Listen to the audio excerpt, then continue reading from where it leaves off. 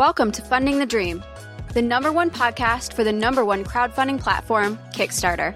Now here's your host, Richard Bliss.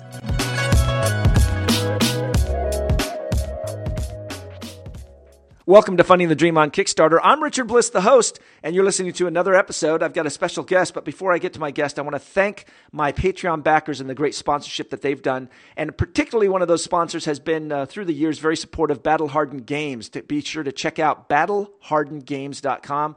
I love their project. Their Kickstarter that I backed is about to come, I think, next month. I am very much looking forward to that. And then if you get a chance, go visit Patreon to support and continue to support the show so we can continue to bring on great guests. And one of those guests is currently here with me, John Covue from Genius Games. His website is gotgeniusgames.com. John has been on the show many times. John, thanks for joining me. Hey, thanks a lot, Richard. It's a pleasure to be here. It seems like forever since we have talked, and I believe that it is. You've been a very busy person. And before we talk about what you've been doing on Kickstarter, I think you have a new addition coming to your family, don't you? We do. Yeah, we have a little boy coming in.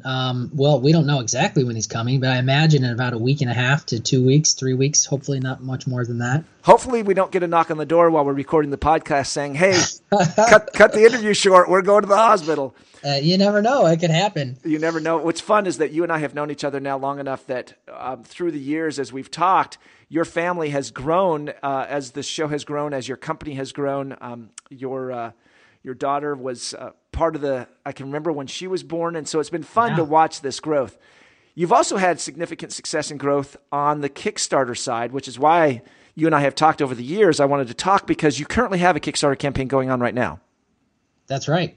We have a campaign that's live for a game called Cytosis, a cell biology game. Now, dude, what is that? Cytosis. I don't even know how to spell that. What are you doing? Really? You're putting out a Kickstarter. How popular is a Kickstarter game called Cytosis, a cell biology game, going to actually even do on Kickstarter? Well, in the first week, we raised over $100,000. Get out! So it tells you, yeah. It was wild. It was a little bit beyond my expectations. It did better than I thought it was, for sure. What I think we have done is we have found our target market, our target customer, and there is a overlap of gamers and scientists who really want hard science themed board games that are still good quality games. We're not talking like educational games that you just slap a theme of science on some cruddy game, or you have a cruddy game and you put some kind of educational theme on it. I mean, good, solid mechanics, board games that are themed around hard science topics, and that's what we've done. And I think that's why we've been so successful with this one and our previous ones as well. Yeah, so we're going to talk about that. Let's talk about some of the credentials that you bring to the game design for what you're doing, because sure, you didn't just wake up one morning and say, hey, I want to design a really hardcore science game. You have some background. You're doing some. Let's talk about some of those things. You've got a documentary out there. You've got some classes that you teach at the local university. Tell us a little bit about all those things that you're doing. I didn't get serious until about 4 years ago. At that point, I published my first game, Linkage, on Kickstarter. This game now is my 6th game that I've published through Kickstarter, so I've got 6 published games. I started teaching traditional game design at Webster University here in St. Louis 2 years ago. So they needed someone to teach in their game design curriculum, but it's focused on video games, but they want someone to do tabletop gaming. So now I teach tabletop gaming at the local university. And I've also, the last 2 years, I've brought prototypes to the Stonemaier Game Design Day, and both of those prototypes came away the highest rated games of the design day. And we're talking I guess those are. And we're talking about Jamie Stegmaier's Stonemaier Games in St. Louis. That's right. Right, and he's done a great job with his projects. And then you also have, don't you teach a crowdfunding course at the university as well? I do. In the fall, I teach 2 sections of a crowdfunding course where we focus mainly on Kickstarter. But yeah, I love that. It's a blast. You've raised, so this is your 6th project. All of them have been focused around a theme of science. And in some ways, and actually, it's our. Go ahead. Oh, I was going to say, actually, it's our 8th Kickstarter campaign. It's our 6th game. We've actually launched 2 different series of science-based children's books as well. Yeah, and I'm sure those probably flopped. How well did those do? Yeah, they both raised over 100,000. The first one raised 103,000. That was called My First Science Textbooks. And the second series was about women in science, and that raised 136,000. So both of those did great. Yeah, and I got to believe, though, John, that going in and saying, hey, we're going to do a Kickstarter campaign about a hardcore science book for kids. What were you thinking? What caused you to think down that path of thought? Yeah, that's a great question. So I'm a father, and I read books to my daughter all the time. And I think I just got to the point where I knew what I wanted as a dad, and it didn't exist. And I wanted to read these books to my daughter. And I knew I had the audience that also wanted to read books like this to their kids. And I knew I had the publishing skill and expertise. So I decided to put some of the funds from Genius Games into publishing books and launched them on Kickstarter. And they did really well. So I think, where did it come from? You know, I looking at my relationship with my daughter and finding out what I wanted. And when it didn't exist, I said, hey, I'm going to do this myself. And it was quite a surprise, and a very pleasant surprise to see you take a niche, a specialty, in this case, science, and then be able to take it from doing games to also doing books. And that's kind of a nice bumper effect, so to speak, to be able to take the theme and then move it into another category. Sometimes that can be difficult, particularly on Kickstarter, because you come up with an idea on Kickstarter, you put it out there, and then what we refer to as feeding the beast. Then your fans and your backers are like, okay, what do you got next? And being able to deliver something kind of as a one-off is kind of a nice little change for you. Yeah, for sure. Yeah. So let's talk right now. You've got a game out there right now on Kickstarter. It's called Cytosis, a cell biology game. You've raised nearly $140,000. I'm watching the ticker as we talk, and I'm thinking that we might cross the 140 even as we're recording this episode. That would be phenomenal. What are some of the things that you're doing? What are some of the things you're doing for success on these niche games? Why? Because you've now raised, how much money have you raised, do you think, in those 6 projects? Or 8 projects, I guess. 8 projects. A little over $500,000. I think we're at like $550,000 or $560,000. Okay, so what's happening that's allowing you to be so specialized and focused on this to drive success like this? Yeah, so I think there's a number of things. And this is one of the first things I tell my students in class, in both the classes, Kickstarter class and the game design classes. With new products that are out there, especially with Kickstarter, I think there needs to be 3 things that 3 attributes a product has to do really well on Kickstarter. The first, really obvious, it needs to be something that people are willing to pay money for. A lot of people think that Kickstarter survives on donations, and that's not the case. You know, people aren't just going to donate to your campaign out of the generosity of your heart. It should be something that people want and they're willing to pay money to get, right? So that's obvious. The second, and I think more important, is finding a product or a niche that is not currently available to people, right? Right now we live in a culture where you can pretty much have anything right at your fingertips. You can buy pretty much anything you want on Amazon and have it delivered in a lot of cases the very next day. You can go to the store and buy pretty much anything you want through a lot of your mass retail stores, your large chains. I remember, gosh, I don't know, not more than a decade ago, where in the Sunday paper you had a list of maybe 10 movies, and that's all you had available to you. That was it. Those were the only movies you could watch at that time, and you had to go to the theater to watch them, or Blockbuster if you wanted some older movie. Right now, you could watch anything you want online, absolutely anything you want. And as a side note, Blockbuster and the newspapers are both out of business. Yeah. And that was not that long ago. Right. Maybe a little bit more than 10 years ago. I should be more accurate. But so all that to say, it needs to be something that people can't go get right now, right? Something new, something novel, something really interesting, some great modification or change to what currently exists. There's lots of board games out there, but there are no board games that accurately represent the biology that happens within a human cell. And that's what this game does. And I think that's what's getting our core audience so excited about it. And then you said there were three. That was the first two. What was your third one?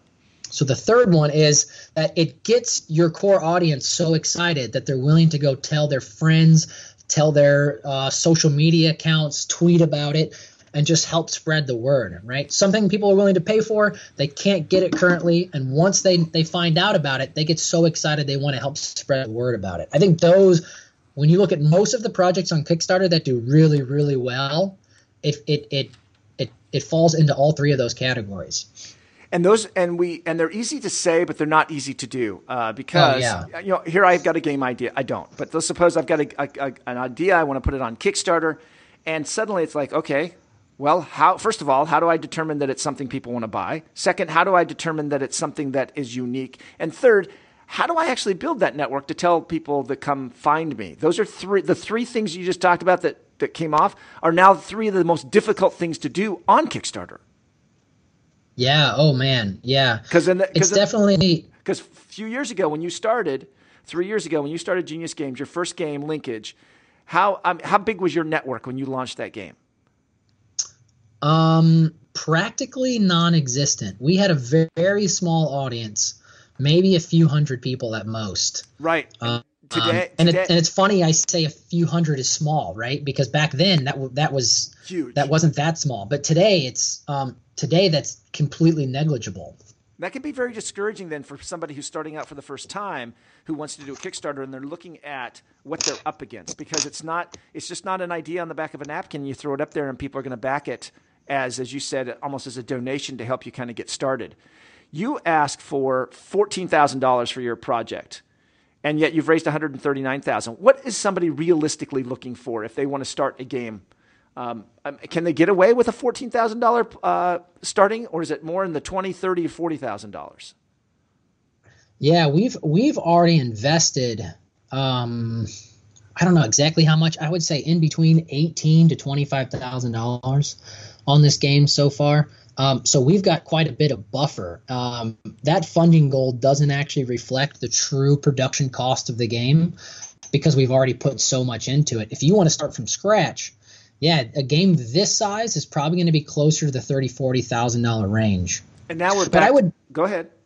I would never advise someone to start off with a game this big. If you have a game this big, I would go find a traditional publisher. Not a traditional publisher in the sense like, Parker Brothers, Mattel, or Fantasy Flight, or these huge gorillas.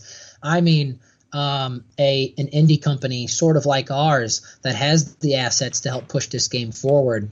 Finding the right publisher might be the better way to go. If you really want to go through Kickstarter, I would say at this point Kickstarter is it's a long game plan. You need to be willing to spend months and months growing an organic audience to bring them to Kickstarter.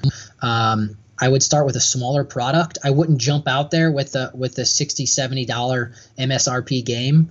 That might be that just might be too much. It might be overwhelming, and your audience might be a little scared off that someone with no experience in the industry is starting off with such a massive game. Yeah, you bring up a good point that the days of the industry, the Kickstarter audience being willing to back a first-time designer, first-time publisher, first-time project owner is, I think, starting to get pretty low. That their willingness to say, hey, you don't know what you're doing? You've never done it before? Sure, here's my money. There's so much advice out there, so much information that you're right. Stepping out there and just saying, hey, I'm just going to start this and I really don't know what I'm doing. It still surprises me when people come for advice or send a question and they haven't. It's so obvious that they haven't done their homework because there's so much information out there. Oh, yeah. Part of that information, absolutely. you've been kind of creating your own series of information as well. Yeah, so a few different things. Yeah, I started out blogging about Kickstarter and the process that we went through to create our early campaigns. And then I started doing another blog, a sibling blog on Kickstarter statistics, where I would take data. I got essentially a bot to scrape the website, and got a few different Excel sheets with all this critical information about a number of the successful and failed campaigns. I then started to analyze that data and write a few different posts about, days of the week that are best to launch on with the highest success rates, or certain attributes of campaigns that have the highest success rates. And I have since stopped doing that for a number of reasons. But now you have a bit of a documentary series that you've started up. I do, yeah. So we are filming a few different short episodes, 15 to 20-minute episodes on the design of Cytosis, the preparation for the Kickstarter campaign. I give all kinds of my personal advice on how we've managed to grow our audience and launch the campaigns that we have through this series of documentaries. We're currently filming the third episode. So episode 1 is on Kickstarter, or is on YouTube right now, and you can find it by essentially searching for a Kickstarter launch story. Episode 1, Designing Cytosis, the board game. Episode 2, a Kickstarter launch story, is called Preparing to Launch Cytosis. Episode 3, we're currently filming and editing right now. It should be up in just a couple weeks, and that will be running the Cytosis Kickstarter campaign. And then we'll do probably a fourth and a fifth one afterwards, where we show people what it's like once the campaign ends. We're getting our address surveys sent out. We're getting the games finally produced out to the fulfillment centers and out to backers all over the world, and just some of the issues that arise there, and some strategy and advice on how to face some of that. And I want to do another episode on just, what it's like to run a publishing company. What it's like from the time I wake up to the time I go to bed, what I do in a given week and throughout the year, like what that looks like. I think that'd be something that people would be really interested in watching. I think that would be interested in listening to. Maybe we can have you back on the show and we can talk about it. That'd be great. That'd be phenomenal. And just as we wrap up, you and I met through that statistical efforts that you did as you sat down and analyzed a lot of the content that came out of this show and the guests that I had on. But also I used your content because I have a series, if anybody belongs to lynda.com or LinkedIn Learning as it's referred to now, I used your campaign and content for the instructional lessons that I put out there on the lynda.com. So that's another way they can see kind of some of the stuff that you were doing and how you did that. And I certainly appreciate that your openness to allow me to do that. Oh, absolutely. Absolutely. So it was called a Kickstarter. What's the name launch of it? Story. A Kickstarter launch story. All right. A Kickstarter launch story. And they can find your website at gotgeniusgames.com, Kickstarter launch story on YouTube. And your current Kickstarter is Cytosis, spelled Cytosis, Cytosis, and then go out there and back that. Okay, John, let's have you come back and let's talk about what it is like running a publishing company now that you've been successful. Would you be willing to do that? Oh, absolutely. That'd be phenomenal. I certainly appreciate the time that you've taken to share with us. Congratulations on the success of your baby. And congratulations on the success of your Kickstarter campaigns. It's always great to see you continue to be successful. Thank you very much. All right. Thanks, Richard. Great chatting with you. You've been listening to Funding the Dream on Kickstarter. My guest has been John Covey of Genius Games. You can find his website at gotgeniusgames.com. Thanks for listening. Hopefully you've been inspired. I know I have. John's a great guest. Thanks for listening. Take care.